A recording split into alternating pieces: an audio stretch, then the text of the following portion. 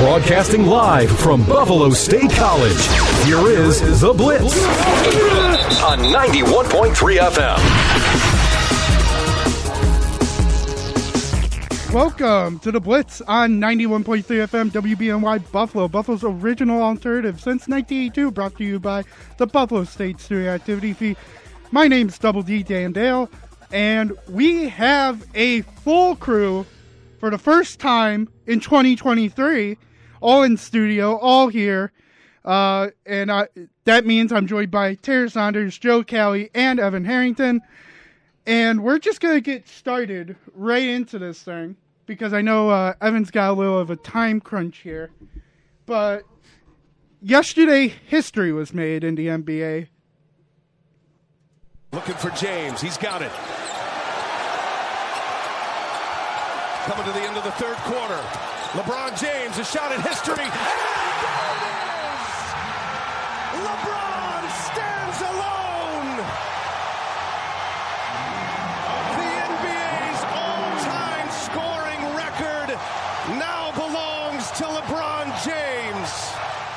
We're going to have our very special NBA analysis team, Evan Harrington and Tanner Saunders, go over, all the news in the NBA. So I'm handing it over to you two fellas, all right?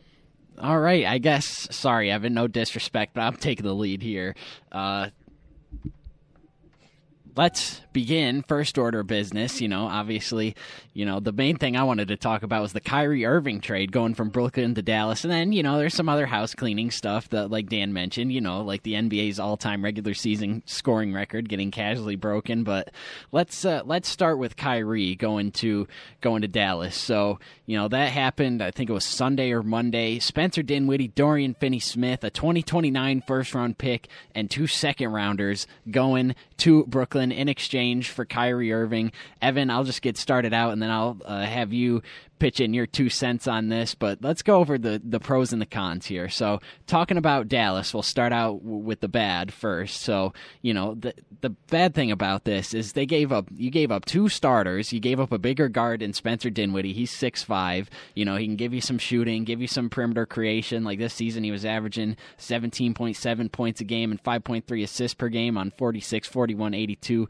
shooting splits. And he gave up a 6'7", 220-pound 3-and-D wing, shooting 36% from 3 and averaging a steal per game in Dorian Finney-Smith, and future picks for a guy in Kyrie Irving that's only under contract for the remainder of this season, and is also a guy that's notoriously unpredictable and volatile and has a history of leaving or forcing his way off of his 3 prior teams on acrimonious terms. Like, you look at Kyrie Irving's Nets tenure, he missed almost as many games as he played. He missed 146 games and played 156, due to multiple things, whether it be a combination of injuries, personal absences, suspensions for his stance on the COVID vaccine, and for sharing an apparently anti-Semitic film on his social media.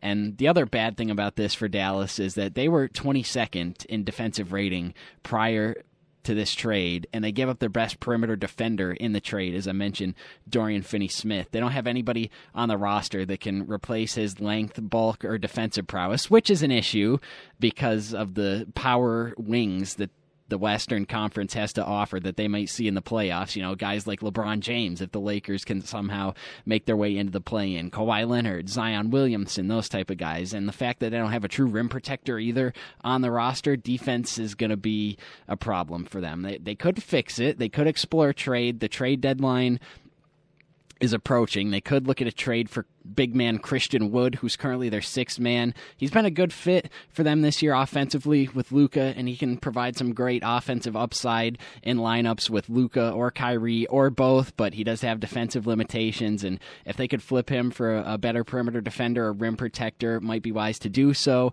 given they have a desperate need for both of those things, and the fact that Wood will be an unrestricted free agent this offseason, so that's something they could explore. Now, why is this good for Dallas? Obviously, NBA raises their ceiling tremendously. Kyrie Irving was going to be the best player that they could get with their limited trade assets, and he gives them exactly what they've needed for the entirety of Luka Doncic's Dallas career, especially since the departure of Jalen Brunson, another elite shot creator / playmaker that can take pressure off of Luka, particularly in late game situations. Like this season, Luka Doncic has shouldered an almost historic offensive load. This year, he's averaging 9.6 minutes per game with the ball in his hands, which is the most in the NBA by over a minute. His usage rate this season is 38.3%, which trails only Giannis Antetokounmpo, and he has the highest career usage rate in NBA history with a minimum of 10,000 minutes played at 35.5%. So, in other words, he has the ball in his hands a lot. And Kyrie Irving helps to take some of the pressure off of him in that regard. This season, among all players that have ran at least 100 isolation possessions, Kyrie leads the NBA in points per possession on isolations with 1.28 and is just one of 3 players in the NBA that are more efficient than Luka Doncic on that play type. So even if Luka and Kyrie have no offensive chemistry whatsoever, and it's just a my turn, your turn offense, they have probably 2 of the best turn takers in the NBA, and Kyrie is going to greatly improve the team in minutes where Luka Doncic is not on the floor. According to an analytics website, Cleaning the Glass, the Mavericks offense scores 120.8 points per game per 100 non-garbage time possessions with Luka on the floor, compared to only 107.7 with Luka off the floor, which is a negative 13.1 net rating. And that figure, that 107.7 points per 100 possessions with Luka off the floor, is 2 points worse than the worst offense in the NBA. So basically, what that means is that they're a good offense with Luka Doncic on the floor and horrific with him off the floor. And Kyrie will help to rectify this, assuming that those 2 minutes are staggered. And just touching on it briefly for Brooklyn, I kind of like it for Brooklyn, considering that Kyrie demanded a trade. I didn't think they'd be able to get much value for him since Kyrie was essentially forcing their hand, but they did, and they now have one of the deepest rosters in the NBA, which they could do one of 2 things with. You could either look to flip some of their depth pieces and picks for higher level players, like someone like a Pascal Siakam, an OG Anunoby, Bradley Beal, Zach LaVine, somebody like that, or, just look to be the 2019 Raptors in the sense that you have a bunch of guys who can score a little bit, who can shoot a little bit, who can play make a little bit, defend a little bit around, your undisputed superstar player in Kevin Durant. And, plus this Kyrie Irving trade opens up opportunities for other guys on that roster, like a Cam Thomas, who ever since Kyrie has gotten traded has turned into prime Kobe Bryant, I believe now the youngest player in NBA history to have back-to-back-to-back 40-point games. So those are my general thoughts on the trade for both sides. Now, Evan, I'll turn it over to you, and as well as if anyone else wants to jump in. What were your thoughts on the Kyrie to Dallas trade? Yeah, I'll give my thoughts on it in just 1 second, but Joe, you got something to say real quick? I do have a quick thing. I'm not the biggest basketball guy, right, but I did see this happen. I just want to know from you and Evan, how many months till we get a JFK was never killed from Kyrie Irving? That's my question. All right, Evan, you go ahead and give your thoughts. We'll circle back to that one. Maybe if they win the championship, I don't know. Yeah, so we heard a little bit ago that Kyrie Irving wanted out of Brooklyn. Kyrie Irving was playing without Kevin Durant for a while. Kevin Durant wasn't going to come back from his injury just for a few more weeks. And that team was rolling with those 2 on the court together. Kyrie Irving and Kevin Durant were playing really well together as a duo. And many thought that this team had championship aspirations. They thought that if Irving and Durant can stay healthy with one another and the role players can support, this is a team coming out of the East that every team should be fearful of, and potentially could make a run at the championship. But we saw Durant go down, and we saw Irving have to play, basically by himself as the lone star. And we also know that both of these guys came into Brooklyn with one another through free agency in the 2018-19 season. But now Durant's the lone guy left. Kyrie Irving requested the trade, and obviously the trade deadline was coming up. You either have to move Irving for something or just let him walk for nothing. And you could probably hold Irving and try to win that championship, but if you don't win the championship, then really was it worth it? I think it was best that Brooklyn made this move to get him off the team and get some assets for him. And Tanner, like you mentioned, I think this is actually a pretty solid deal for Brooklyn. Now, you're not replacing the player that Kyrie Irving was. Kyrie Irving, at his best, is more likely than not a top 12 player in the NBA, undoubtedly a top 15 player in the league as we speak. This is a guy that's probably one of the top 5 players you want in crunch time. He's undoubtedly the best dribbler in the league, probably the best ball handler of all time. Just a true scoring point guard that can also shoot the basketball as well.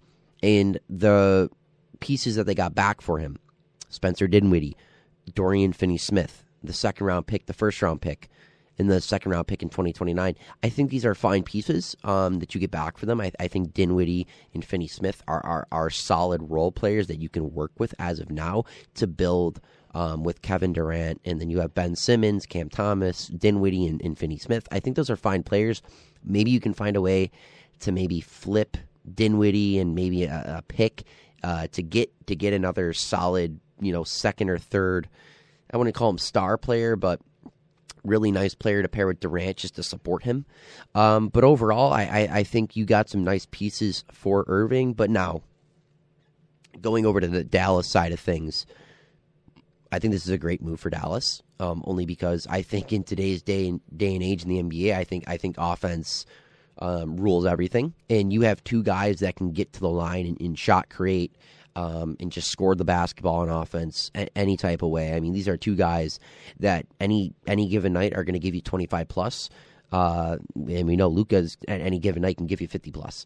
So these two together, I think, are going to form the most dangerous backcourt in the NBA. You probably have currently the two best ball handlers in the NBA in the same ball backcourt. And Irving can catch and shoot as well. So having these two on the same court with one another is dangerous. You got Luka as the primary ball handler, but you can easily give it to Irving and let him go to work. Or Irving doesn't need the ball in his hands. You can pass him the ball, find him in rhythm on a catch and shoot three or catch and shoot mid range. He's just that dynamic of an offensive player, and it also just gives you versatility as well. You can rest Luka a little more. You can go out there and have a unit where you're running Kyrie with the twos and let him go to work, because Kyrie Irving's that dynamic. He's going to get players involved. He's going to score the basketball at will just because that's how good of a player he is. And again, I like this move for Dallas, not only for the fact that you have Luka Doncic on your roster, and you want to win with him in any way possible, right? But it's almost like a reinsurance to Luka, saying that, hey, we're going to do by any means possible to go out and get guys like Kyrie Irving. We will spend assets to go out and get you a guy to be paired up with to potentially make a run and get out of the first round and potentially make a Western Conference Finals or NBA championship run. Because realistically, when you look at the best player Luka Doncic has been paired up with throughout his career, Spencer Dinwiddie, Kristaps Porzingis? Like really, this guy has not had a 1B to his 1A. Like Steph Curry had Kevin Durant. LeBron James had Dwayne Wade. He had Kyrie Irving. He has Anthony Davis. You saw Durant have Kyrie Irving. Russell Westbrook, had Durant, had James Harden. You saw Giannis has Drew Holiday and Chris Middleton.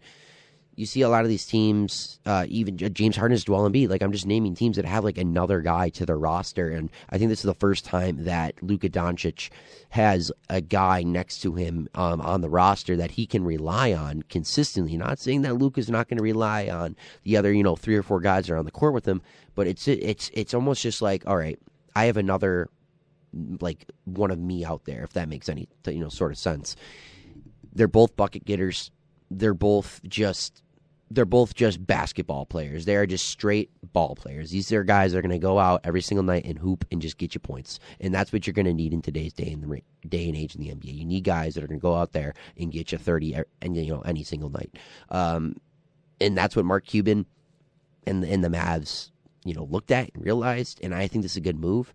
I don't know if this move is going to win you an NBA championship, because you still got to go through some really tough teams in the West. Even though the West isn't as good, this year as it has been in past years, but there's still some really, really, really good teams in there. And you mentioned that they're not going to be as good at defending those big wings, and that is a problem. But at the same time, it's also a problem for teams to defend a backcourt that's as dynamic as the Irving and Doncic one. I remember I was before the show, I was listening to Draymond Green on his podcast, and he said, "Yeah, I like the move, but like I don't like the move because it's going to be unpredictably hard to guard." A team that's led by Irving and Doncic. It's already hard enough to defend 77 Luka Doncic, but now you're pairing him up with Kyrie Irving, and you don't know which one's going to have the ball in their hand. You don't know how they're going to move around, the perimeter and cut through the paint and stuff to get open. Like, these guys are just going to be scoring it all will. And honestly, like, I wouldn't be surprised if the Mavs have Irving and Doncic on the floor. At least one of them on the floor, at every single moment, if not 85, 90% of the game. Like, you want these guys on the floor, and if Irving and Doncic can stay healthy, I think this is undoubtedly probably a top 3 team in the West, and I think this is a team that, if they get hot at the right time, can make a run for the championship. Hey, we saw it happen last year. I'm right there with you. I think it'll be interesting to see how they play off each other when they're on the court together. Do we see, Luka set screens for Kyrie? Do we see Kyrie, move off the ball a little more, or just spot up on, Luka pick and rolls, ISOs, or post-ups, which you mentioned he can do. He's shooting 38% on catch-and-shoot threes this year and is at 40% for his career. So, he could succeed in that role. All that remains to be seen, but the bottom line is that this offense could be absolutely terrifying. And you summed up pretty much my overall thoughts. At face value, trading a slightly above average point guard, a 3-and-D wing for an in his prime all-star, all-NBA caliber player, and a distant first-round pick, that seems like a slam dunk. But this trade also kind of has disaster potential. Like, I think it has as much potential to go south and be the final straw that forces Luka out of Dallas if it doesn't work out and, say, Kyrie walks this offseason, as it does to be the thing that keeps Luka in Dallas if it works out and, say, they make the Western Conference Finals again, or the finals this year. It's a risk, but it's a justifiable roll of the dice that you got to take when you have a generational talent on your roster that you haven't been able to adequately build around. This is his first all-star teammate that he's had in his first 4 seasons, so it's a justifiable roll of the dice for Dallas. Now we can move on to the King. I want to cover one more thing on this. The one thing that I'm actually pleased about that took place with the trade was that it wasn't a complete overpay by Dallas. And what I mean by this is we've seen trades, one in particular, the Rudy Gobert trade, where it was a completely just, sell by the Timberwolves, in my opinion, because the Timberwolves gave up Malik Beasley, Patrick Beverley, Leonardo Balmaro, a 2022 first-round pick, Jared Vanderbilt, 4 other first-round picks and a 2026 pick swap just for Rudy Gobert. And now Spencer Dinwiddie and Dorian Finney-Smith are better than any players that were listed in there. And they're probably in their own rights worth potentially a first-round pick or at least a second. The Mavs only gave up a first-round pick in 2 seconds. And so I'm glad this trade kind of settled back the NBA trade market a little bit, because no like slam on Rudy Gobert. He's a good player in his own rights, but he isn't worth the picks that were given for him. Now, I think this is what a normal NBA trade should look like. I think this is what Kyrie Irving's worth, in a sense, maybe a little more.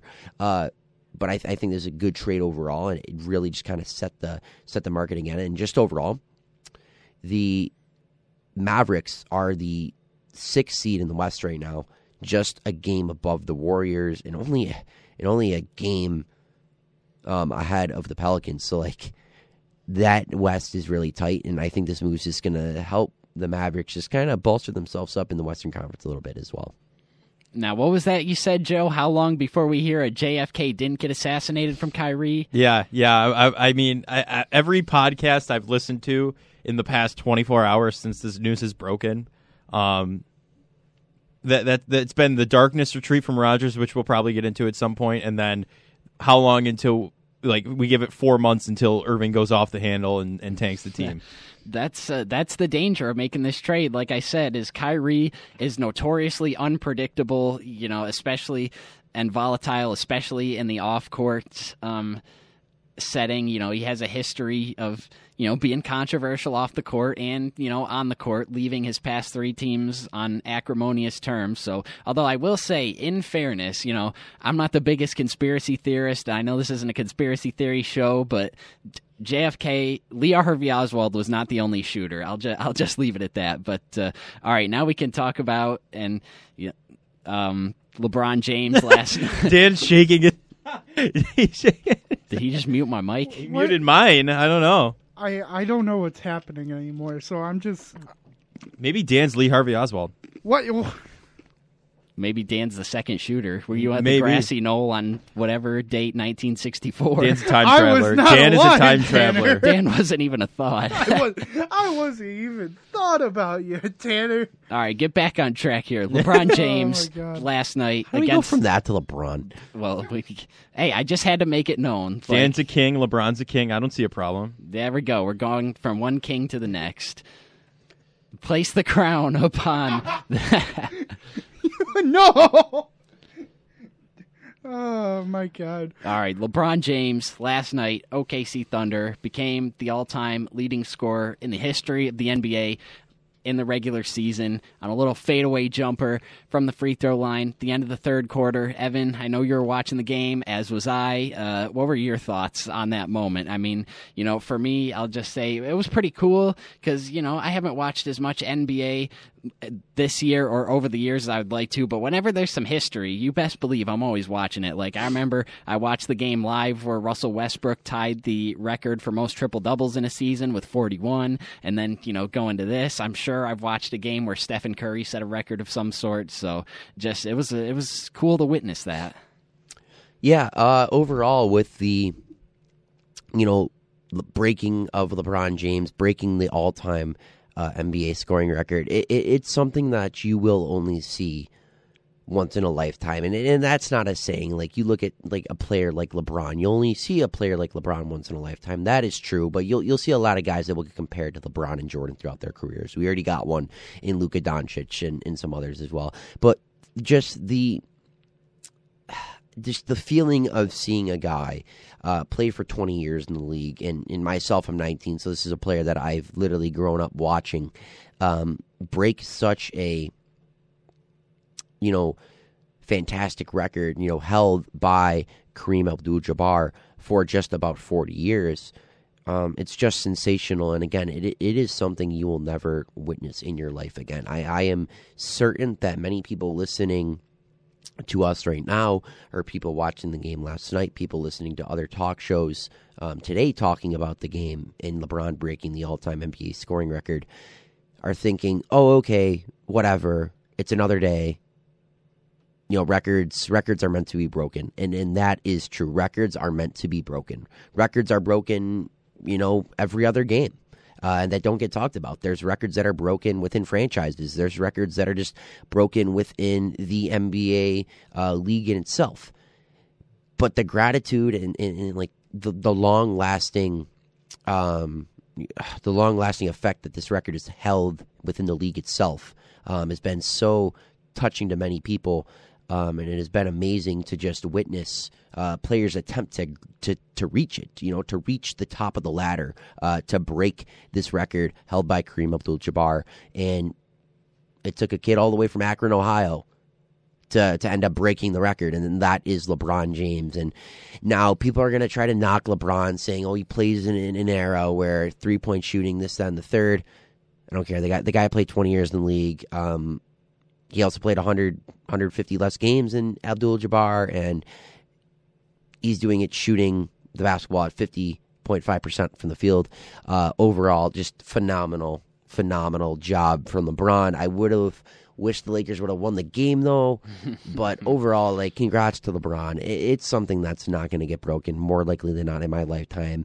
And if it does, it's probably not going to be for 40 to 50 years, and by that time I'll be 60 years old, and I'll look back at it and go, yeah, I remember sitting on my couch that one night and watching LeBron hit that fadeaway from the left elbow and breaking Kareem's record. And, it was great to see a legend like that in Kareem Abdul-Jabbar get up, go to the half court and witness that in person and give LeBron the ball and, shake his hand and take the photo on half court with him and Adam Silver as well. And again, it's just something that you don't think about it in the moment, but you're just like looking back on it. You're like, yeah, that was pretty cool to witness. Like that's a pretty cool moment. There's certain things in sports that you look back on and go, okay, even though I may or may not have liked the outcome of it, that was pretty cool. That's something that I'll probably never see again. Whether that's watching LeBron break the record for all time, the points leader, or Steph Curry breaking the NBA 3-point record, or the 13 seconds game with the Bills and Chiefs. Like these are things that just don't happen, And I'm only saying that because I witnessed that in person. But these are just things that don't happen. You don't see these too often. The Tage Thompson 5-goal period. You don't see that too often. Like you just don't see these things in sports all that often. And I think sometimes people just need to appreciate them a little more. And overall, congrats to LeBron, his family, all the teams and organizations he's played for, and all that stuff. But still second all time though. Yep, I'm right there with you. I'll tell you, my favorite part of the whole thing was, they had to do a whole procession after it happened because, this is, like you mentioned, a once-in-a-lifetime thing. And, LeBron had him give a little speech, and, he might have slipped an uncensored F-bomb in there during his celebratory speech, and I don't know if that was by accident or if that was deliberately uncensored, but I hope it was deliberate because Matt Perino tweeted something akin to what I'm about to say. But you can't censor Bleep the King after he just broke the NBA's all-time scoring record. So that was a pretty funny moment there. But overall, I mean, that was just. Sometimes we have a hesitancy. We don't, like to acknowledge greatness in the moment, but you can't help but, tip your cap to LeBron and that accomplishment. I mean, 3-pointer or not, you don't score 38,300 some odd career points by accident. Like that takes a lot of hard work and dedication and talent. And LeBron, for being as good as he is and as long as he has, I mean, we've never seen anything like it. The GOAT debate's always going to rage on between him and Jordan, and they both have their own respective cases. But you got to give LeBron credit. Sure, his finals record isn't unblemished like Jordan, but to make it, to 10 consecutive finals and to be, this Iron Man and be productive this late into his career as he's been. I mean, it's truly remarkable. And I don't know if we'll see another player like him for a long time. And that takes us right up about to break, doesn't it, Mr. Double D? It does. I was about to get there. I was letting you guys ramble as long as you wanted. So, yeah, we're going to head to break. And when we come back, we'll talk about the Pro Bowl game. Well, the All-Star breaks for the NFL and the NHL. See what we like about them, what they can really improve on, which is the best out of the 4 core sports. Then we'll get into some Sabres, even though there's not a game until Saturday. And we'll even touch in on some NFL. So keep listening to The Blitz on 91.3 FM. It's funny, before we started taping, Arian was telling me about how the NFL is rigged and how every year he used to get a script. Yeah. Day one of training camp that would get dropped off at his locker. And you would have to, it was like week 1, you'll do this. Week 2, you're going to have a hamstring injury. Week 3, this is going to happen. Yeah. Week 4, you're going to get 3 touchdowns. And so then you just have to, did you memorize those before the season started? Or would you go and rehearse the script before every game? We were really dedicated to it. So it was more so like, that's what practice was about. It was about practicing the script. Like, this is what goes on and this is what we have to do in order to, And this referee is going to miss this call because they hate you and they love the Colts, that sort of thing. WWF. So it's like, you know, we know what's going to happen, but you still got to put on a show. Yeah. What did you think when you got the script in 2016 that said your career was going to fall off a cliff when you stopped believing in God? That was 2015. Yeah. I love how he has to correct him on the year of when his career goes downhill. Welcome back to The Blitz on 91.3 FM. I'm Double D, still joined by Tanner Saunders and Joe Cali. And after this came out, I believe just the whole world, the whole NFL world just turned their back on Arian Foster and said, wow, I can't believe I was reading the script about how my leg would snap in half. Oh, I can't wait to Josh Allen reacting to the script of how he's losing in the playoffs, you know? Yeah, that's the one thing I would like to know about this whole scripting thing. Like, if you're around for the first segment of the show, you'd know that, you know, I dabble in a conspiracy theory with JFK, but, you know, I'm not saying it's impossible that the NFL's scripted, but if it is, I'd just love to know, why do the NFL scriptwriters hate the Bills so much? Like, why do we have to, year after year, at least they gifted us with a generational quarterback, but why do year after year we have to lose in heartbreaking fashion in the playoffs? And also, if the NFL scripted, I'm sure Damar Hamlin really appreciated how the NFL scriptwriters wrote in his near death to this season. So that's just what I'd like to know. Yeah, I mean, I've seen TikToks, and you ever seen the Danny DeVito pan out from his face, the zoom? Yeah. It says Damar Hamlin reading the script for the first matchup against the Bengals. Yeah, I don't know. Pat McAfee, whenever he has Aaron Rodgers on his show, Aaron Rodgers mentions something about the script, and he's like, "You can't do that, man." He's like, "You're gonna send everyone spiraling. Everyone's spiraling now because of that. That set the NFL cinematic universe on fire. The scripts have been burned. They've been leaked, so they got to rewrite now for next season. So maybe, I mean, whoever wrote the script is probably the one who has that tweet out of predicting every Super Bowl winner. Maybe because they've got it right since what, 2015? Yeah. It's pretty impressive. Yeah. Only a scriptwriter could know that. Only a scriptwriter could do that. Yeah. I mean, I just got to think it's so funny that they have shows like Hard Knocks that shows the preparation and what the teams do. That's scripted, and how too. they get ready. And is that like it's a subscript. The barrier where it's like it's kind of scripted, but it's not scripted at the same time? You ever see WandaVision? Yeah. The hex that controls everyone. True.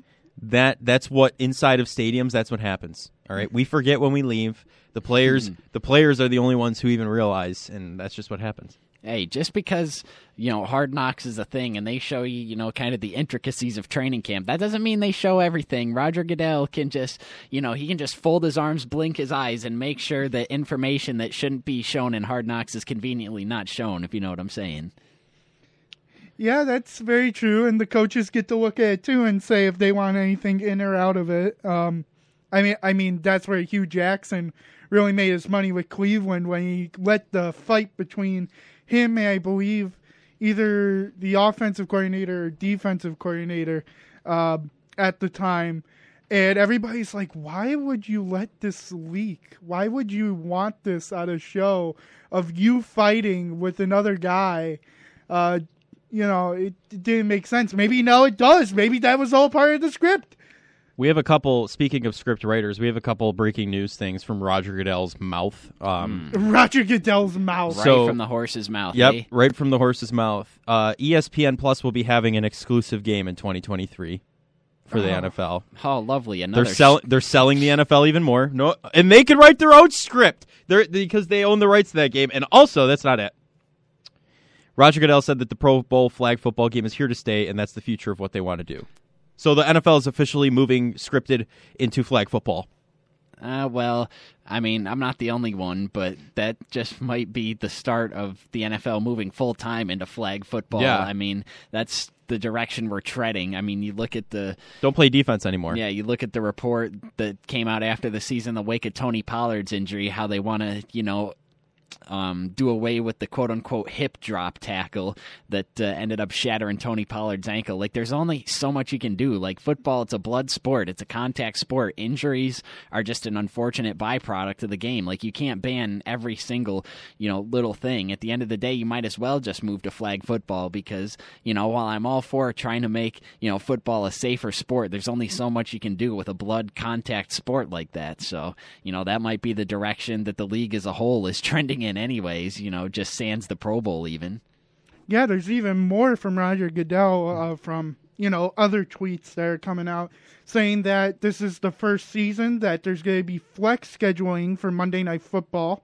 And he's not surprised if at some point Thursday night games would be flexed too. Thank God. I've had enough of watching two lousy teams play on a Thursday on Amazon, like on the Prime or on on the Prime, or on Twitch because there's a legal broadcast of it. But it's like, man, I've had enough of watching two garbage teams every Thursday. Like, Russell Wilson was the primetime king this year. He was, and that was like a huge problem because everybody's like, I've had enough. I don't want to see. Nobody wants to see the Jets versus the Texans. Jets on had a good Thursday defense night. this year, though. Jets played pretty competitively until the end of the season. Wait, correct me if I'm wrong, going a little off topic, but didn't they flex a Thursday game out this past season? They put the Dolphins and the Chargers on a primetime game and took the Denver Broncos out of a primetime game. Against Kansas City. Yes. And I thought it was funny because, like, you don't want Mahomes, but no, only the Denver Broncos could flex Patrick Mahomes out of primetime. That's what was funny about it. But all right, I guess we'll see more of that in next season in the years to follow, perhaps. And then Goodell also says YouTube has earned the rights to the Sunday Ticket package, and they will be changing it, the way people consume and watch the game through new innovations. He mentioned how they want the NFL to be a two-way experience with their broadcast partners, including YouTube and Amazon.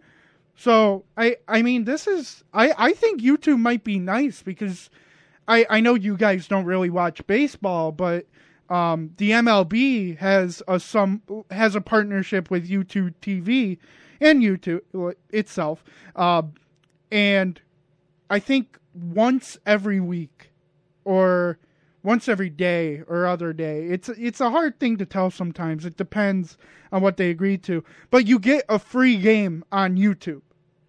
And you don't have to pay for anything. It's usually like an out of broadcast or out of like market. You know, you don't have it on MLB Network. It's not anywhere near here.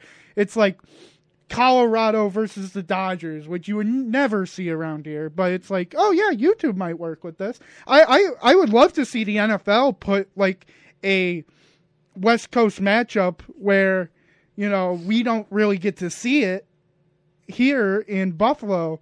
But if you watch YouTube, oh yeah, here's another live game you can watch.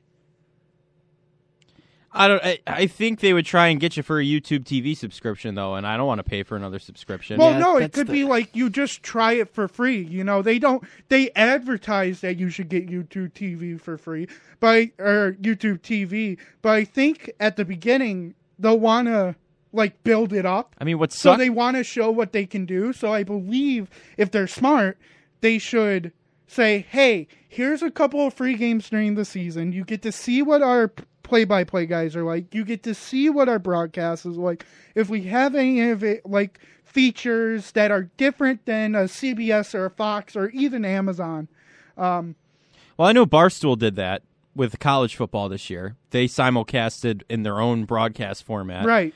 And it was different, right? It's uncensored because they're a podcast network. It's different. Mm-hmm. You know, you don't have the FCC coming after you or anything like that on YouTube. And while I did like it, I feel like at the professional level, NFL level, that's a little different, if you know what I mean. Like, you have your voices, right? Well, YouTube, you can't really swear either. I mean, yeah, I know, but still, like, there are certain sayings you can't say, you know what I mean, that you could get away with on YouTube, you know? Right, like, yeah. whatever. It's just, I think what would be tough about that is, I mean, if the Bills went strictly to YouTube TV, I'm getting it. Like, there's no question about it. I'm not going to miss Bills games. And I think they have that kind of a grasp on the entire market. But I don't know. I liked as a kid, every game was on CBS or Fox. Primetime, ESPN, or NBC.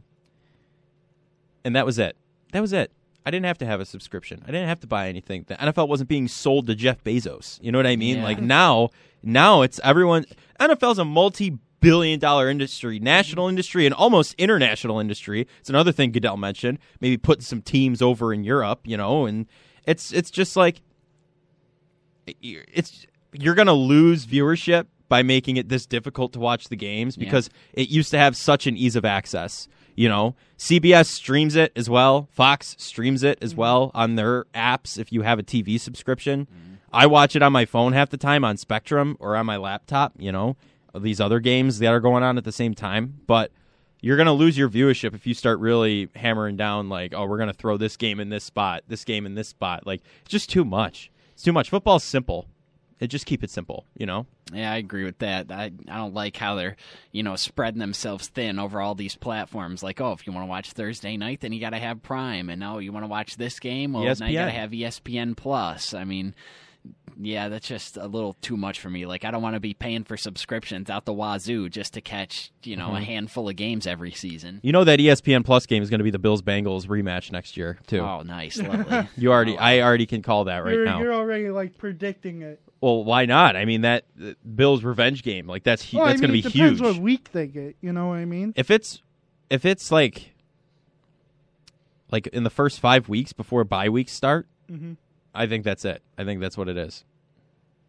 Or it comes down and they save it to the end of the season, but I don't know. I just don't think that's a good idea. Whatever game that is, I'll bootleg it somehow. Right, I'm just going to jailbreak something to find it. They don't do enough to stop the bootlegs or people streaming it on TikTok or Twitch or something else that it just kind of makes it pointless at this point. It's like, well, then they play it on the NFL Network an hour later. I understand there's this sense of money, but if there's not a team dedicated to taking off the games off of other websites, it's pointless. It is completely pointless because I'll just say, oh, okay, I don't want to buy this, so I'll go over there on a different website and watch it for free. Doesn't affect me in any way. Yeah. It affects the NFL. I mean, if they really want to take this seriously and start to spread it over multiple networks and companies, and they need something to condense it to make sure it's only on those things.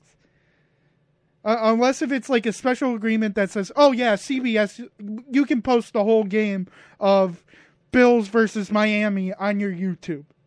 The NFL does that all the time with the older games and some of the more bigger emotional games. I know our game last year versus the Chiefs is out there on YouTube. Well, yeah, I mean, it's the big thing is I know I've watched Buffalo Fanatics and one of their guys sits on a green screen with the game going next to on the screen next to him. Mm-hmm. That's a way to watch that people use, you know what I mean, who don't have access or who aren't in the area. So or if you can't listen to Collinsworth drone on talking about Patrick Mahomes when Josh Allen is playing, and you want somebody that's going to, at least maybe have a Buffalo bias. Right. Oh, what a play by Mahomes, throwing it right into the ground. I can't even... That's going to fire me up. But I think that might be the future of watching games on YouTube. These podcast networks or podcasters kind of doing it in their own, you know what I mean? They don't use the graphics from the TV. They get a literal just photograph version. There's barely any sound half the time. They put their own things up, graphics, because they can't use CBS's. So that to me is kind of how you're going to be able to watch that on YouTube. I don't think they take it any further than that, though. You know what I mean? I mean, they will, but I don't think they should. I should say that because that's what's going to happen. Yeah, you can't violate copyright. Play with the NFL's bottom line. You can't hardly use 5 seconds worth of NFL films footage in a video in YouTube without the NFL coming cracking down on you. Well, even if you have a license for it, for other shows I've done, I've licensed NFL music. Still get a copyright claim. I got to fight with YouTube every time I post something. I'm I have rights to this. I have an email that they sent, and then I have to send it to them and fight with their team. It's just so locked down. For music, even just music, theme songs. I can only imagine going through that with a broadcast, or with this show. Oh my God, could you imagine? I mean, we play so much stuff. Well, this is also that's free use. That's press. You know what I mean? It's not there's also fair use. If you stay under 2 minutes, but music is different. If you play. Whatchamacallit? Well, we're getting a Disney one because we use the ESPN music. Yes. Yeah. Disney will get us. The mouse. Disney's getting us. Oh, hey, but this isn't a commercial show. We're not making money off of this. No. We're just doing it off our own accord. So you take that, NFL. I have one question to ask you guys. I know this is we're kind of just going on random topics here, but this is NFL related. Yeah. I talked about this last night. So Aaron Rodgers on his darkness retreat. Yeah. Oh, right? Yeah. He's just gone, right? Going into the mountains in this house, completely locked in. He's getting food delivered, though, right? That's one thing we do know. Gotta eat. What would you get delivered if you had to? If you had the millions of dollars, personal chef. I feel like he's just going to drink kombucha for 4 days and then call it a day. You know, like a real spiritual treat. What do you guys think? I mean, if I'm going on this darkness day or darkness weekend, you know, whatever he calls it. Darkness retreat. Retreat. Oh, my God. He exposed it on the Pat McAfee show, too, so it was just gold. Right, It was like but, you know, if I had to get, like, food ordered, I would probably... I would probably just do DoorDash and just say leave it at the door. He can't open the door, though. He's got to have a mail slot or something. You can't let any light in, otherwise it spoils the darkness retreat. Just have like a doggy door installed or something, and then when the food gets delivered, you're in the other room, and then they can just, you know, ring the doorbell, slide it in, and then be on their way. Right, yeah, exactly. I feel like he has to have a personal chef that's making his food, though, like most athletes do. I mean, if there's like I would think that might be what Rogers they mean. is kind of like disconnect from everybody except for like the people who bring me food. You know, he just has... Or he has the chef in there on the darkness retreat with him for 4 days, holding him against his will. Oh, geez. Making food, yeah.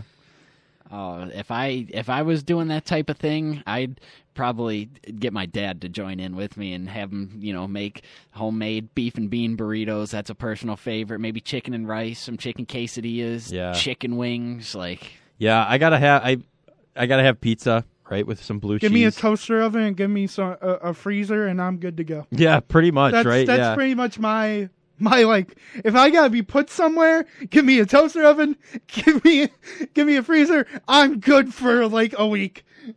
Yeah, I get some. If I had a personal chef, I'd get something extravagant. Oh, I get some like steak, potatoes, and all that stuff. Really, you know. Just to go crazy. Some mac and cheese, too. Like that right there, you got to do it. I mean, is there any doubt in our minds that Aaron Rodgers is not coming back for another season? I mean, I get it that he's dragging this out and he's telling everybody his process. I just have that feeling that it's just because he wants to stay relevant in the news. Because now he is the oldest quarterback in the NFL left, I believe, who's a starter. Unless if Matt Ryan is... No, Ryan's younger. So, I really think he's just kind of he's going on the Tom Brady route of, oh yeah, let's tell everybody what I'm doing so that I'm in the news a lot. You know, now Brady's taking a step back and posting underwear pics on his Twitter. Nobody wants to see that. No. Well, Julian Edelman did a I know TikTok with it. That was probably the worst thing I've ever seen anybody do after a retirement. But you know, I think he's starting to be like, okay, if I want to come back, do I want to go back to Green Bay or do I want to go to the Raiders or a different team? I think the Raiders work perfectly. Devontae Adams said on Twitter, house shopping is fun. So he's trying to get him. I think it's only a matter of time before Rodgers says, okay, I'm coming back. Because I think Green Bay has had enough. Yeah, did you see what Aaron Rodgers' his tweet is? He tweeted. Look at his picture. It's his foot. Yeah, I know. It's like just his what? foot. Like that COVID toe? Yeah, COVID. Oh, it was COVID toe. That's right. He tweeted out and said Mitchell Schwartz commented out, weird the Packers aren't consulting more with the guy who needs to go on a 4-day darkness retreat to figure out whether he wants to play football. He says, Aaron Rodgers quotes the tweet and comes back, be curious, not judgmental. We are all on our own path, and doing things like this help me find a greater sense of peace and love for life. Love and respect for you. Like, interesting. He's honestly starting to sound like Yoda. If you have nothing nice to say, kill him with kindness, you know? I mean, that kind of makes Mitchell Schwartz kind of look like a jerk. Man, I love Aaron Rodgers. Like people nowadays want to, you know, make Aaron Rodgers the villain of the NFL, but I love Aaron Rodgers. I think he's genuinely a good dude, and just even though like the rest of the NFL world is against Aaron Rodgers, I'm with him. I love that guy. How and can I think he be he's against him? I think he's gonna. Hey, I mean, Well, I you know, think sometimes people don't love what he has to say, but he keeps it real, which I can respect at least. You know, he's not afraid of making enemies out there. He just, you know, speaks what's on his mind unapologetically. So, you know, whether you agree or disagree, I like the brashness that he comes with. And I think he does that. I think he kind of creates a sense of comedy on his own. I mean, he is really a funny, nice guy. I mean, he's just drawn as a villain. He basically just stuck his hand into a hat and picked out V on the sheet of paper. But I really think he's just everybody wants to take everything out of proportion what he does now. I think that's because of all the COVID stuff and, you know, him creating problems of like, will I retire? If I want to come back, I want a 4-year deal for a lot of money without Jordan Love being here. People are just feeding into it, though. Like, they're giving him the ammunition to do this. I'm not even kidding. Well, he's becoming the Tom Brady of the NFL. He's taking over that role of talk about me, keep talking about me, let me live rent free in your head. I'm all for the Aaron Rodgers villain arc, man. Yeah, I love that he calls himself the villain of the NFL. It's funny. It's funny. I don't know if he's ever anointed himself as that, but I feel like that's as if how he gets portrayed in the media anymore. I think he said that's how he feels. I think he said it on the McAfee show one time. He got drawn as a villain. You know, he doesn't want to be, but he's like, well, but he's embracing it. I know. I was gonna play a clip. That's why the random burst of media came out. But this is Aaron Rodgers at the PGA Tour at Pebble Beach, the Pro-Am, talking to Josh Allen at the end.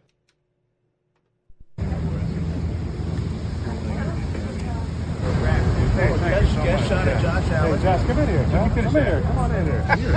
I wish I got 10 shots. You know, maybe we'd be on top too. I only got 9. If you add that up, it's kind of. I think they took a few off of yours because all your swing coaches. Of course. Yeah. Okay. Yeah. Great to see you. Great to see you. God, you look good. You're a good-looking man. Yeah. That's enough. Flag golf instead of flag also how he football. shakes hands. He shakes hands. Look at that. Look at this guy. Last one for me. I mean, how can you not like that guy? He's playing with QB number 17, you know, and they're just messing around with each other. I mean, there's no way else to not like this guy. Him and Allen are very close, like extremely close on the. Well, remember they played in the match against each other. You know, the Tom Brady versus and Rodgers versus Allen and Mahomes. That was like the big thing of the summer. You know, I wonder now if they'll they do that it again with different people. They probably will. I mean, I think if they do another golf match, it will be, you know, Allen, Mahomes. I would think Burrow would get in there. Burrow, Herbert. Yeah, I would think it would be the young guys. Maybe even Lamar. I mean, Lamar, with so much time off during the season, had to be doing something. He was injured, though, Dad. I don't know if he was golfing every time. I mean, you can golf on a bad knee, Joe. I mean, you got a golf cart. You got a caddy. Yeah, but you got your swing. I mean, you're moving your hips, but your knees flex a little bit. I don't know if he golfed. I don't know. I think he's... What do you think? You think Lamar was golfing with a knee injury, Tanner? Probably not. I would imagine he was more so engaging in extensive PT. I would agree, yeah. Like, you know, I imagine he was trying to, you know, get back, you know, for the playoffs, although he was unable to do so. But I can't imagine he would put any unnecessary stress on that knee because, you know, golfing, it's a full body exercise. You know, it requires more than just the upper body. Like, you got to get down low, get the knees into it too. So I can't imagine he was doing putting that knee in any unnecessary harm. I mean, he could run down the hills of the course. I mean, it could be very... Come on, guys, be with me on this. Lamar was golfing. He was practicing for the match, whenever that happens again. But we're going to take a quick break on the Blitz on 91.3 FM, WBNY Buffalo, Buffalo's original alternative station since 1982, brought to you by the Buffalo State Student Activity Fee. We'll be right back. With it. Peyton tried to make a change before the ball snapped. Deep shot down the sideline to Stephon Diggs. Catch. Touchdown. AFC on 4th and 20. Trevor Lawrence finds Stephon Diggs, who finds a camera for the boys. Oh, that's great. Welcome back to the Blitz on 91.3 FM. I'm still Dan Dale, joined by Joe Kelly and Tanner Saunders. And of course, the big thing that happened this weekend was the two All-Star Pro Bowl games, the NHL All-Star skill competition and the 3v3 games, and then the NFL with their Pro Bowl and skills competition. I mean, how did you guys like the event, or did you not like the event at all? Let's start with the NFL first. I liked it. I'm going to be honest with you. I was kind of forced to watch it because I was at work on Sunday. So I had, I was just kind of sitting there passively watching it. But I thought it was a good change-up because they're actually admitting to what they were no matter what. Like, they were playing in pads before, but they were not touching each other. No one wants to get injured. No player wants to get injured. And I think them actually admitting to what they are and playing flag football, the players seem to enjoy it more. Everyone there, Pete Davidson was there. I thought that was absolutely crazy. I mean, he's got 69 on his iPad and he's just winking the entire time, And I'm like, this is a joke, but okay. But yeah, I mean, I didn't mind it at all. I liked the competitions. It was nuts. The linemen running through the walls and stuff. Like I did not expect to see that. But Peyton and Eli were good choices for the coaches, I think. But Peyton was heated at the end. He was mad. They took a knee when he can't run within the 5-yard line, and Peyton was out there trying to bring it back, but to no avail. The NFC ended up winning, which I don't think really shows just how real that is, because the AFC is worlds better than the talent in the NFC. I will say that, just team-wise. But biases aside, I liked it. I mean, I've never been a huge Pro Bowl guy. Maybe that's just because the game, every year that I watched it got progressively worse and worse, where, as you mentioned, guys aren't even, touching each other because nobody wants to get injured in what, at the end of the day, amounts to an exhibition game and nothing more. So, I've never been a huge Pro Bowl guy. I didn't watch the flag football game because that's just not something that particularly interests me. I mean, I like the novelty of, like, some of the skills challenges. Like, you see that in every sport, like with the NBA, you got the dunk contest, you got the 3-point competition, in the NHL, you got the hardest shot competition and things like that. So, I appreciate the novelty behind that, but it's just not something that interests me, really. I mean, I kind of side with Josh Jacobs, who said, in no uncertain terms, this is stupid and they should just give us all, like a family vacation or something. So I can agree with that, but there's some things that are cool about it, but overall it's just not my cup of tea. I mean, besides the Pro Bowl, like, you already know where I stand on Pro Bowl voting. It's a bunch of casuals, really. Like, how else would Tyler Huntley, be able to get in the Pro Bowl? So, I really focus more on all pro teams as far as giving, the best players in the NFL the recognition they deserve. So, not really a huge Pro Bowl guy. I didn't really watch this Pro Bowl just because I think it was so different, and I just kind of wanted to see, if I just didn't watch it, how I would feel, and I didn't really miss anything.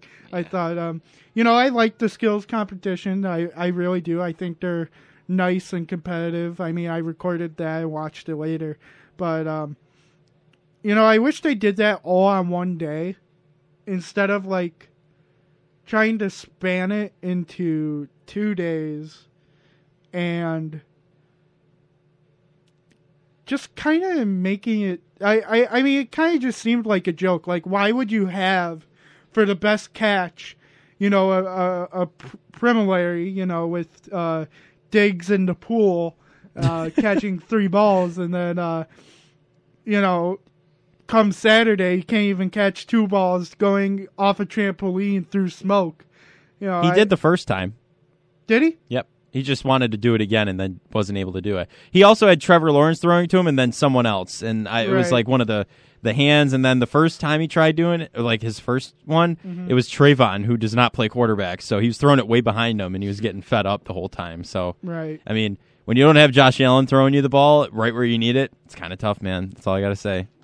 But I did actually kind of like the flag football, just in the sense that I feel like, I don't know, it just seemed more laid back. It seemed more like what I would have wanted to see a Pro Bowl game 5 years ago. Back when it was starting to get to that point of, oh, I don't want to touch you, I don't want to hurt you.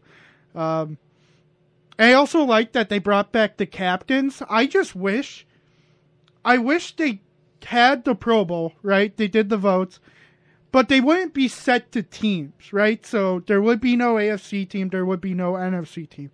I wish there were the 2 legend captains who would draft the guys who were available, and they make like the best team possible. They did that in years past, and I thought it worked really well, and I wish they bring that back. I would love to see, like, now Brady and Breeze, and they're picking, Allen on one side, Rodgers on the other, or, whoever would show up.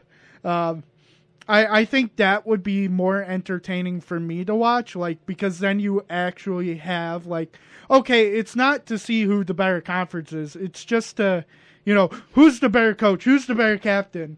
I think it would be more fun seeing guys who play in the NFC play with guys who play in the AFC. I mean, you don't really get to see that much unless if, for some odd reason, free agency happens and they're on the same team.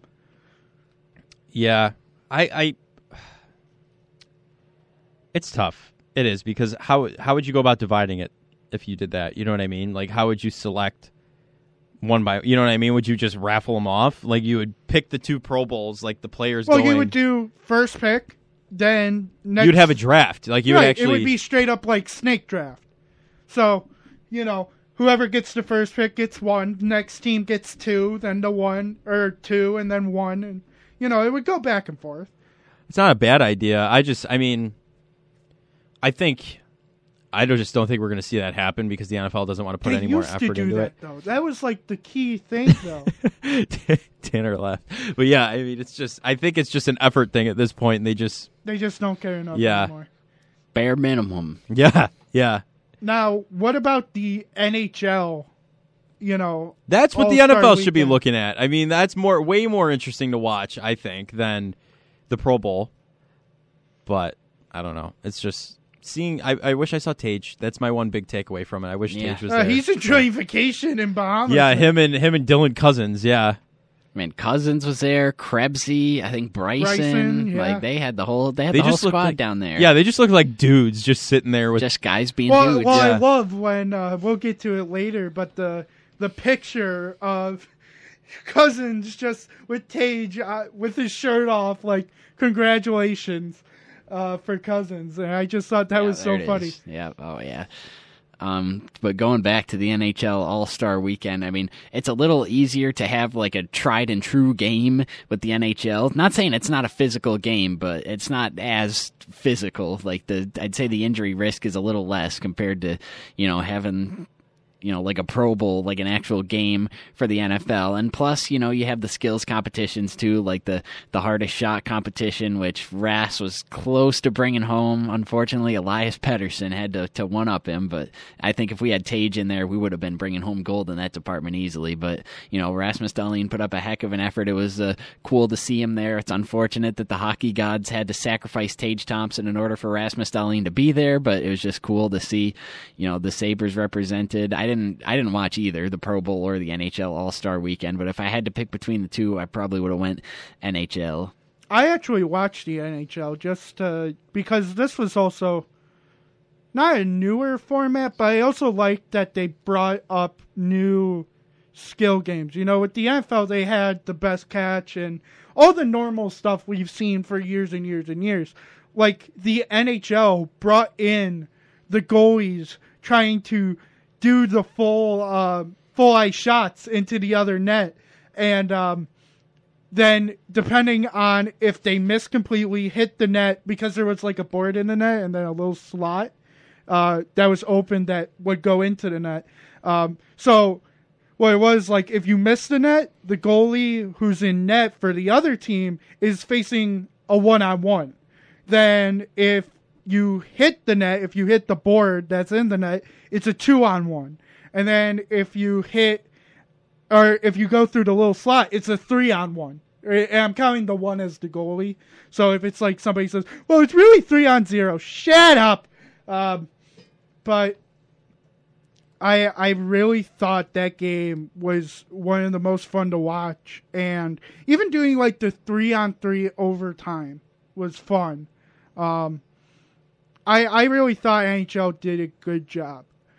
Now, this is the main question. Out of the 4, and I know probably some of you guys haven't watched all of the kind of All-Star weekend or week events, but out of the 4 major sports who do it, which are the NFL, the NHL, the MLB, and the NBA, and which one is the best and why? And if you don't know what's in the MLB one, it's basically there's a celebrity softball game, and then there's also they mic up players during the game, and they talk to each other, which not every other sport does. And then Tanner, you know the NBA, but the slam dunk contest, the 3-point shooting game, I'm forget just the blanking 3-point contest. Yeah, 3-point contest. They have a celebrity all-star game as well for NBA All-Star Weekend. I know because one of my favorite rappers, Quavo Migos, he participates like every year and he wins MVP like every year, and I'm always rooting for him. So yeah, that's another cool thing. But I guess I'll just lead off since I just jumped in. I think my favorite's the NBA because not just because it's one of my favorite sports, but like the skills competitions, like they're actually, ones that are prominent parts of the game, like dunking happens every game pretty much fairly often, and we know the NBA is a 3-point shooting league, so and then they have a skills competition of their own where it involves dribbling, passing, that type of thing, and then just the game itself. I mean, guys aren't going super hard, like you're not seeing guys taking charges left and right, but it's closer to the actual NBA regular season game than like the Pro Bowl game is, or maybe the NHL All-Star game. So I have to say NBA. Yeah, I would honestly have to agree with that. Just the little bit I've seen of the NBA games, it's just watching flag football is not like watching an NFL game, and I think that's the big takeaway here. And while the players like it because they're not risking an injury, minus Jalen Ramsey being in, I don't know what he was thinking, laying into as much as I think Tyreek Hill can be a jerk sometimes. Jalen Ramsey also can, and I don't know why. He's a bigger jerk. Yeah. So I don't understand who was holding Tyreek Hill like a baby after that picture was circulating around. That was funny. They were going to commercial and Tyreek Hill was in someone's arms yelling at Ramsey. Like one of the linemen was. I think it might have been. What's his name? Saffold. I think Saffold might have been holding him like a baby. Oh my god. Yeah, that was cool. I think there were a lot of memeable moments, which was funny about the Pro Bowl. But then again, as Tanner said, I think the NBA is the closest to the real game. Football used to be. They put a highlight of the Pro Bowl from years ago, like decades ago. One of the Bills, number 8. I'm trying to think of who it was. Brian Mormon when he got lit up when by Sean Taylor. Yeah, that was real football. Like that was when the Pro Bowl was a real game. Like people took it like super seriously. But now I get it. Like you don't want to tear your ACL and then be out for half the next season. You know what I mean? So yeah, NBA is the best one. Yeah, that was Sean Taylor when he lit Brian Mormon up. Rest in peace.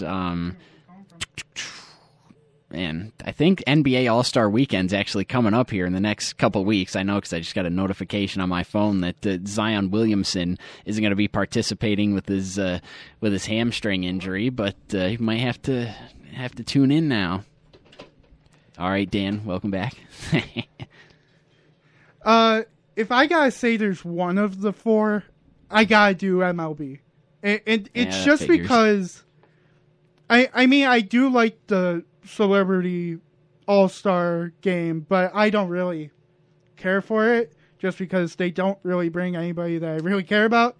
I'd rather watch the Micah Hyde softball game than that, but I gotta admit, I love how the MLB does it in the sense that you get to wire up players, and listen to their conversations and what they say. and the MLB has been starting to move towards that of like, hey, let's talk to the players during the game, and that will bring in like a new, different feeling to the game. I would love to see the NFL do that. Just play but Micah Hyde softball game. Just in the sense of the plays. Yeah. You know, they don't want to give out, like, let's say Allen has an audible and Diggs is hot mic'd, you know, that, you know, the play is just called out. It's like, oh, everybody now knows that if you call, you know, barbecue sauce, whatever Allen would say, it's going to be like double slants up in the middle. They did. They had him hot mic'd, Dan. They had the quarterback hot mic'd. They have. I mean, that's where Sam Darnold got. They just did. Getting ghost. Did they? Yeah. Yeah, Geno Smith. But that's during Pro Bowl game. That's okay. Maybe I'm sorry. I'm being judgmental, even though I am saying that the MLB does it for their All-Star game. Sorry. But yeah, they have him mic'd up. I don't know, but it's not like, you know, they've now been moving it towards like when somebody's pitching. They had it for both Nestor Cortez of the Yankees and Jose Trevino. And it was like, you know, they were talking about what they want to throw. You know, they had like a real conversation during the game of like, hey, you want to throw a slider? Hey, you want to throw... And they would give the signs and everything. And I just thought it was so different from any other game. And there's still the home run effect. There's still that they want to play. You know, they're not worried about injuries. I feel like most times. Because they just know that MLB isn't the most violent sport in the world. And maybe that's why they play a little bit more extreme, make more, or try to make more amazing plays than the NFL and the NHL, because the NFL, you have such a long recovery time for some injuries, and the NHL, you're doing it in the middle of the season. Same with NBA. I mean, there is some differences between of why some sports can go harder than others. But off the topic of the Pro Bowl, because and all the All-Star stuff, because that can only last you a while before everybody's like, can you stop talking about it? It sucks. It's over with. The NFLPA tweeted out that Damar Hamlin won the 2023 Alan Page Community Award, where him and his foundation will receive $100,000 from the NFLPA to continue their work supporting youth throughout sports, education, and enrichment opportunities. So added on to the $9 million he's already got. Yeah, right. Pretty much. But you know, we got to build that one award. You know, we know how the NFL doesn't like giving the Bills awards. So yeah, one of our players has to die just to get, or nearly. He's still very much alive. Yeah, but has to, you know, dance with death in order for something like that to happen. But all that matters is that he won the award and he gets the money, and that's just great. It's unfortunate, obviously, the circumstances that have led to all this, but just the amount of good that he's going to be able to do with all that money for not only this community, but, you know, back home around the Pitt area and beyond. It's going to be really something else. Damar, you know, whether he returns to football or not remains to be seen, but he is going to make quite the impact moving forward. Yeah, if he wasn't a clone. Oh, my God. Oh, well, boy, we're just dancing with all type of conspiracy theories here today. The theory track. It's been a while since we've all been in the room together. Come on. There's a second shooter in the JFK assassination. The NFL scripted. Damar Hamlin's a clone. The earth is flat. The earth is flat. Are you Sammy Watkins, Joe? I'm saying things that other professional athletes have said conspiracy-wise. Kyrie Irving also said the earth is flat, by the way. Yeah. So that's another thing on top of it. But yeah, it's a conspiracy show today, folks. Did you get a caller? Didn't get anything back. But if you want to call it, 716-878-5104, 716-878-5104. You know, the last thing about the Pro Bowl, I did forget to mention this, but I know, Joe, you mentioned, you don't want the players to get hurt during the Pro Bowl, right? Well, Myles Garrett did. Yes. He had to limp off and go to the locker room. Yeah. So, like, okay, maybe it's not the safest thing in the world, but, you know, I did think that was kind of ironic. Yeah, we don't want to hurt each other, but injuries happen, I guess. If memory serves me correct, I believe it was a dislocated toe, which, you know, obviously you don't want anybody to get injured. In fairness, though, if you had the choice between, like, what happened to Tyler Eifert a couple years ago, if you had the choice between, like, a broken foot and a dislocated toe, you'll take the dislocated toe 11 times out of 10, so. You know, I think the last thing we'll talk about before we had to break, before we switch into Sabres gear. Super Bowl. Right, yeah. Super Bowl, Sabres, both started with an S. I want to take a moment to just really commend Jessica Pegula for coming out and talking about her mom and what happened. And now that there's more that we know, because we haven't had an update for, 7 months? And this is the first time anybody's talking about it. I think that was really brave of her, and you know, we still have all the best wishes going to the Pegula family. I mean, they've turned the city around sports-wise forever, and you just can't thank them enough. But I mean, you add that on to the Bills and Sabres season, it's just like, what the heck is happening to Buffalo? Like, even Monday, we didn't even have a show Monday, but if there was, I would have let it off with, hey, how did everybody wake up? Was it because you fell off the bed from the shaking?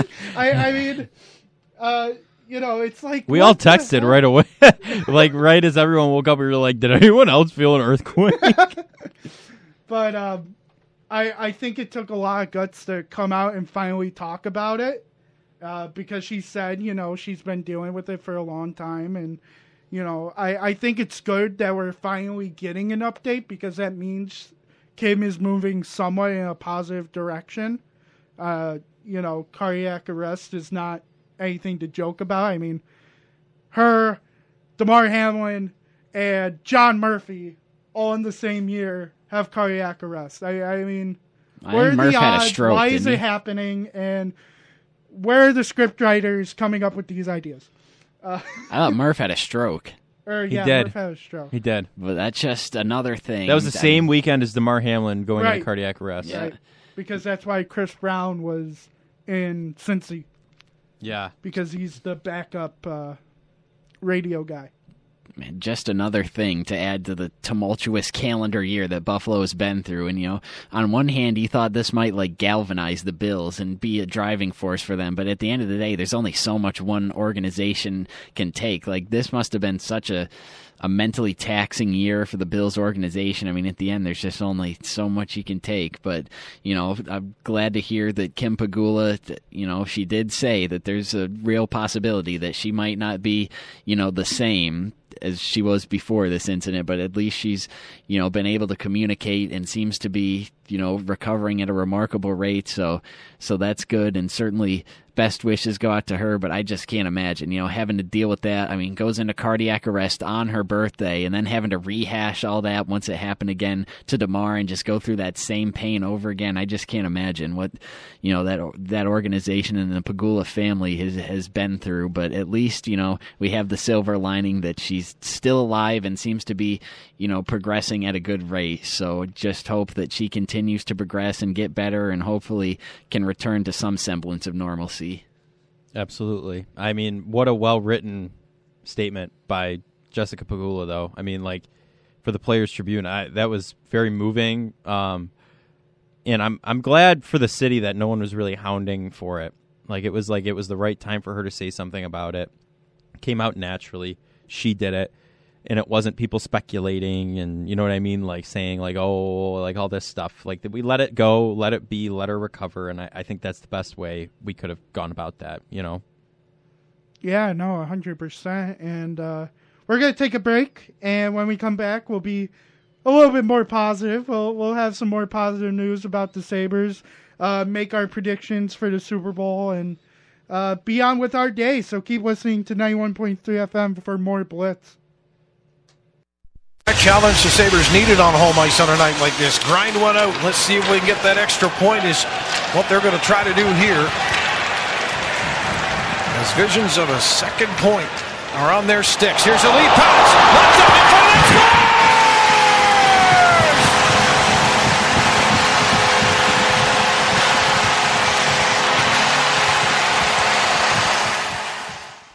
Welcome back to the Blitz on 91.3 FM. And that was the Dahlin pass to the man, the myth, the legend, Dylan Cozens, who just got signed to a 7-year deal for $7 million a year against the New York Islanders in overtime. And I gotta admit, when that news broke, I was like, what a time to do it. Why not do it on when we have a week break, nothing to do, and just talk with an agent, put out some numbers, and say, okay, he'll sign that. I'm very happy. I think, I'm happy with the signing. You got your top two centers under $15 million a year, which only a couple other teams have, and most of them are rebuilding or sucky teams. But what are your thoughts about the Cozens deal? Oh, man, I love it. I think this is another Kevyn Adams masterclass re-signing. This is a common Kevyn Adams W right here. Before, the extension was announced, I was convinced that Dylan Cozens would get more money than Tage Thompson. I was thinking around $7.5–8 million a year, given that he is currently 3 years younger than Tage was when he got his extension, and that Dylan Cozens has been more productive to start his career than Tage Thompson was to start his career, and even just start his Buffalo career. And I think this one was a no-brainer because Dylan Cozens has already surpassed his goal, assist, and point totals from 79 games last year, and we still have 32 games left to play this year. I think this contract has a potential to be an absolute steal if Dylan Cozens can continue to develop as he has this season and take another leap next year or in the coming years, which I think is fairly likely given that he's only 21 years of age and he still can improve skill-wise as well as continue to mature from a physical perspective. And this is great for the Sabres. And Dan, you just alluded to it, but how many other teams can say that they have two centers,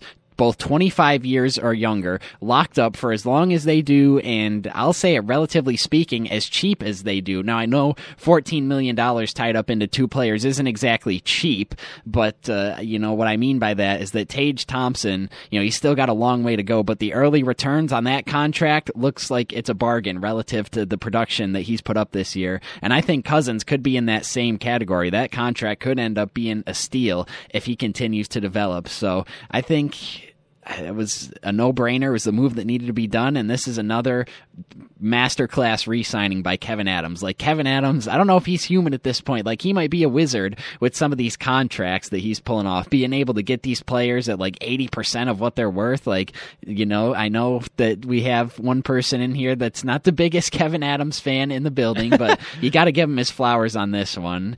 I mean, I know it might sound bad, like you're hyping him up this much for just a re-signing, but hey, you got to give credit where credit's due, and I think this was a good move by Kevyn Adams and just one that had to be done, and give him credit, he pulled it off and got him for a lot less than I thought he'd be able to. I definitely agree. I don't like Kevyn Adams, we all know that. Yeah. But I did think that at some point you did have to give him a contract, and why not give it to him before he keeps on doing better, because at the end of the season, maybe a different number than what it is right now. That was definitely a possibility, and now you don't have to think about it. Really, now you're shifting your head, and you're like, okay, who's next? I've already signed Tage to till 2030. Now Cozens is here till 2030. Samuelson is here till 2030, and all of them combined are less than $20 million on the cap. All of them combined per year. Do the 7 to 7 and the 4, you get only $18 million a year. That is, I think, better than I thought. And, it also opens up possibilities to now only having to worry about certain players. I mean, now you don't really have to worry about the first and the second line as much anymore. just in the sense that, Skinner's going to be on his deal for a couple more years. Tage is on his deal now. And Tuck is still on his really cheap deal for a couple more years. And then you look at the second line. Cousins now gets his big deal. And Quinn and Peterka are still on their entry levels. So you don't even have to pay them yet. And now you're looking at the third line and the defense and say, okay, where do we go from here? And I think the only next option that you should have in your mind if you are Kevin Adams is Dahlin. Yeah. That should be the only player you're thinking about. That will be the player most likely having going over the floor of the cap. I would feel he'll probably be your money breaker in the sense that you might have to pay him $9 million a year for 7 years or 10 for 7. That it's definitely a possibility, but he's just so good, and he's getting better, and now he's actually enjoying Buffalo instead of losing games with a jerk named Jack Eichel. So I think this team, at least from a signing side, has done a better job than years past, because it's not like, Adams inherited the Opposo contract. He didn't make the Opposo contract. I'm not going to hold him accountable for a horrible contract for a not-so-great player. Great locker room guy. You guys agree that Opposo is a great locker room guy. He deserved captain at this year. I still don't think he should have been captain, but, he's not the greatest player in the world anymore just due to his age. And then I'm not going to hold him for Matt Moulson. Oh my God, how bad of a contract that was back in the day where you sign him for, I think, 6 years, big deal, and he ends up wasting away to nothing in Rochester at the end of his career. That's just how bad some of those signings were. But, there's always two sides to one story, and the other side we haven't seen do too well from Kevin Adams is his trading side, and we have a caller, Dave, not from Buffalo, to kind of talk about Kevin Adams and his not-so-great trading side. Dave, you there? Guys.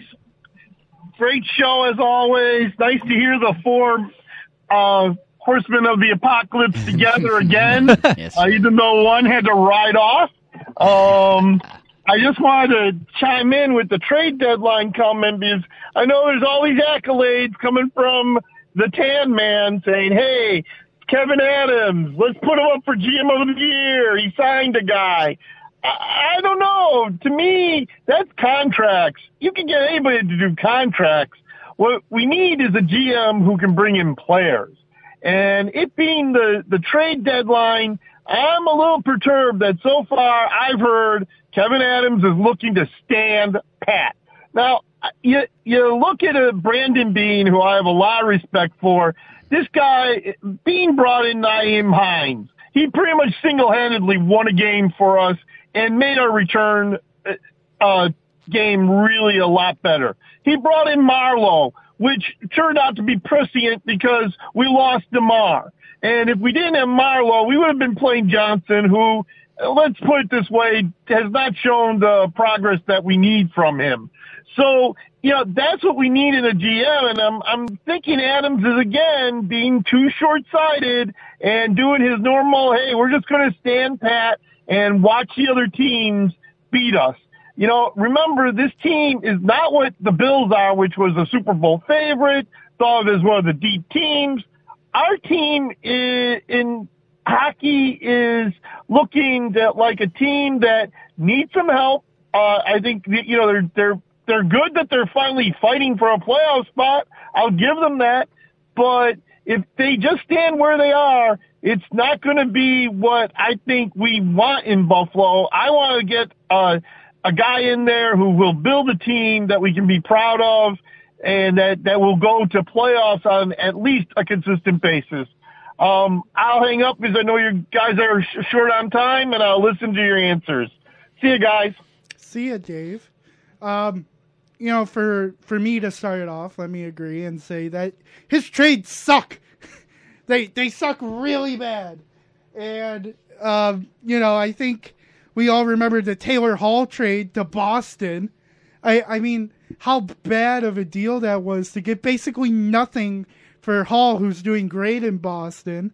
And I know Curtis Lazar was part of that trade too, but at that time, Lazar was actually doing halfway decent on the Sabres before he's gone downhill into nothing with the Vancouver Canucks.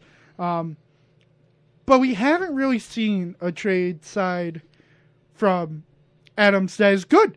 I really think he's done a horrible job with trading. And now would be the time to prove it if he has a good side to it.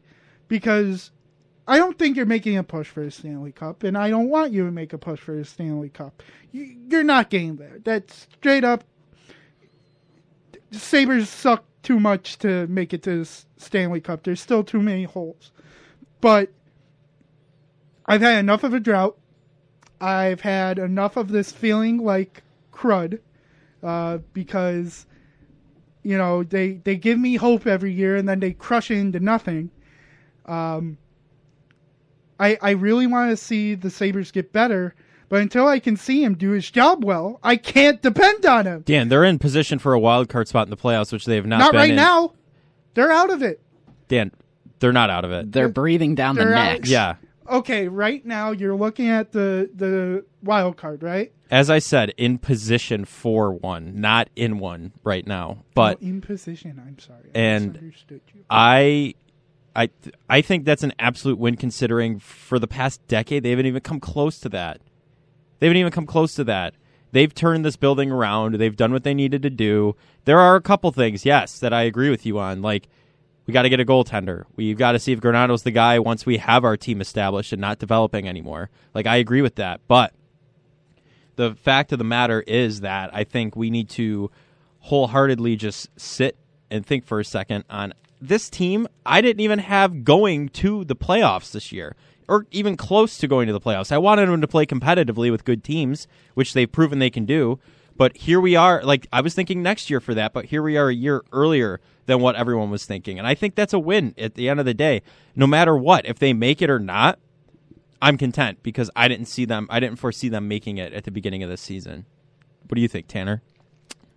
Here's what I'll say about Kevin Adams potentially making a trade. So Dave, not from WGR, not from Buffalo, wherever he's not from, said that Kevin Adams, standing pat and not making a trade would be short-sighted. I actually disagree. I think it's the other way around. I think Kevin Adams making a trade would be short-sighted. I don't think there's any reason that we need to accelerate the rebuild right now. I mean, we've seen enough flashes this year that the in-house talent that we have is enough to win. Like, we've seen Tage Thompson took another quantum leap this year. We've seen Dylan Cousins has taken a leap this year. The kid line as a whole has shown flashes of really being great this year. Even a guy like Victor Olofsson, he's already surpassed his career high in goals, and we still have 30 some odd games left to play. You look at a guy you bring in like Tyson Jost off the street, how good of an acquisition he's been. So we've seen the in-house talent. Like, all I wanted to see from this year, I didn't expect them to make the playoffs. I just wanted to see that continued development from the young players on this team, and we have seen that. So I think just don't rock the boat. Just continue developing the in-house talent we have. Even a guy like Luukkonen, sure, his numbers aren't the great. Like, he's got under 90% save percentage and a rather high goals against average. It's 3.3 or something, but he's shown flashes this year that he can be a really elite NHL goaltender, and I think those numbers, they aren't all on him. It's part of it is the flimsy decor in front of him. And even talking about those guys, look at the jumps they've made. Rasmus Dahlin has rounded into the Norris candidate that everybody expected him to be when he was taken, number 1 overall. And Owen Power has had a great rookie season. So I think we've seen enough flashes from the young talent in the building that there's no need to rock the boat.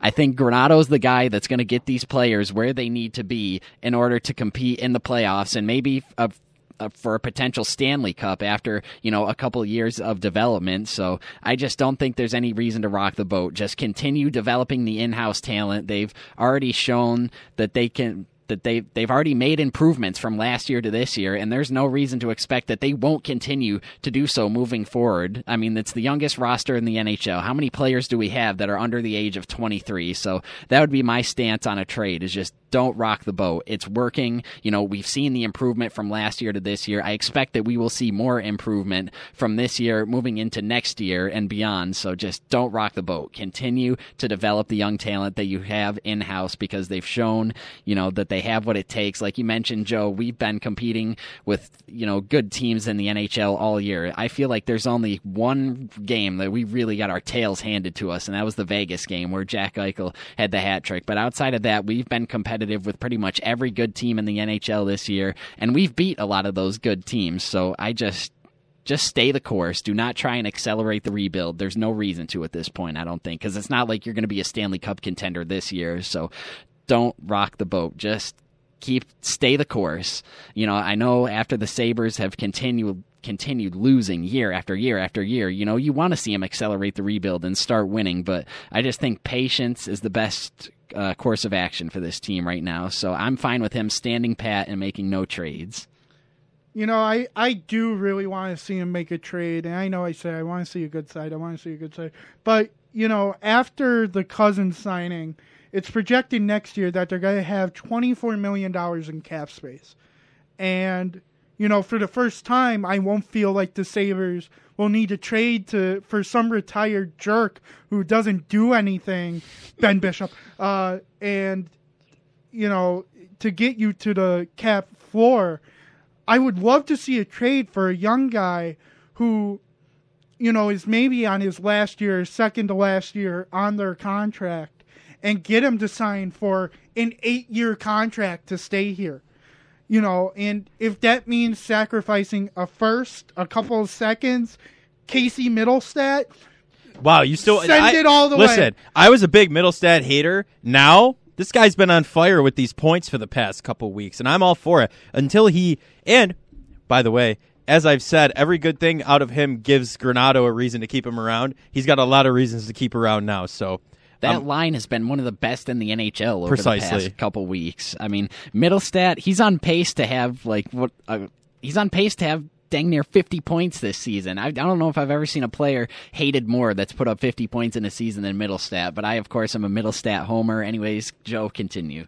I say let him cook. I'm right there with you, Tanner. Let him keep going until he burns. Dan, I see you got something on YouTube there. I know we're 5 minutes out from the end of the show, so let's rip it. What do you say? Rip it and stick it. It's pick time, baby! Oh, yeah! It's picks time! Woo! Super Bowl picks! Hey, wait. We can't say Super Bowl. We got to say the big game, remember? That's right. That's a trademarked phrase. Dan, you infringed copyright upon WBNY. I hope you know that. Okay. Whatever. The big game! The last picks of the year! We're all standing up. The only time that I get to yell into a mic this closely again until next year. Until the Sabres make the Stanley Cup, that is. Or something along the lines of that. But, of course, being at the big game and me not being able to call DSP, Joe, make your pick. Philadelphia Eagles, baby. Fly, Eagles, fly. I'm going with the guy who picked the Super Bowls right for the last 10 years. I'm feeling it. I think that team is more complete than Kansas City is. They have better weapons than Kansas City does. Only thing Kansas City has is the Mahomes and Kelsey connection, and that is dangerous, don't get me wrong. But I think the NFC is going to win this bout in the Super Bowl. Tanner? I think I might be the only one here. I'm going to go with the Kansas City Chiefs. Now, I know all about the Philadelphia Eagles. I know they were their defense had 70 sacks in the regular season, which is tied for third most all time in NFL history. But, you mentioned one of the only things that Kansas City has over Philadelphia is that number 15, Patrick Mahomes. I think even on 1 foot, he is one of one. There's nobody else that can replicate what he is able to do. And, Andy Reid came out actually today and said that there's pretty much nothing Mahomes can't do in the Super Bowl. He's close to 100% despite that foot injury. So I'm going to take the guy that's been there and done it. I'm going to take Patrick Mahomes and the Kansas City Chiefs. Like, a lot of NFL people just want to vilify Mahomes because he's like the next GOAT in training, I guess you could say. But how can you hate Patrick Mahomes? He just seems like, such a down-to-earth, humble, likable guy. But I'm going to take Kansas City. One last time. Turn your mic down. Clap for your NFC Conference Championship, Philadelphia Eagles, and be ready to give them a crown and the scepter to match. I got my headphones over and I don't care. The Philadelphia Eagles are winning the big game. Fly, Eagles, fly! I'm still doing this without headphones for a minute, but Oh my gosh! Since I'm Dan's translator, I speak fluent Danglish. He's basically saying Eagles Fly, Eagles win the fly. Super Bowl. Oh, the big game, I should say. The big game. The big game. The big game. Oh, now it's the end of the show, and I'm out of breath. Always a good sign. And now we're going to shout out our socials. Joe, go ahead. You can find me on Twitter at The Buffalonian and on Instagram at Joe Cali. I am on Twitter at TJ Saunders2000 and on Instagram at Tanner_Saunders2000. And you can find me on Twitter at _D, capital WBNY. And we are going to not only see you Wednesday, but we're going to see you Monday. And we're going to see you Friday. We're bringing back the schedule. We're going back 3 days a week. 3 times of us. Oh, boy, it's going to be a fun semester. We'll see everybody on Monday. Go Eagles.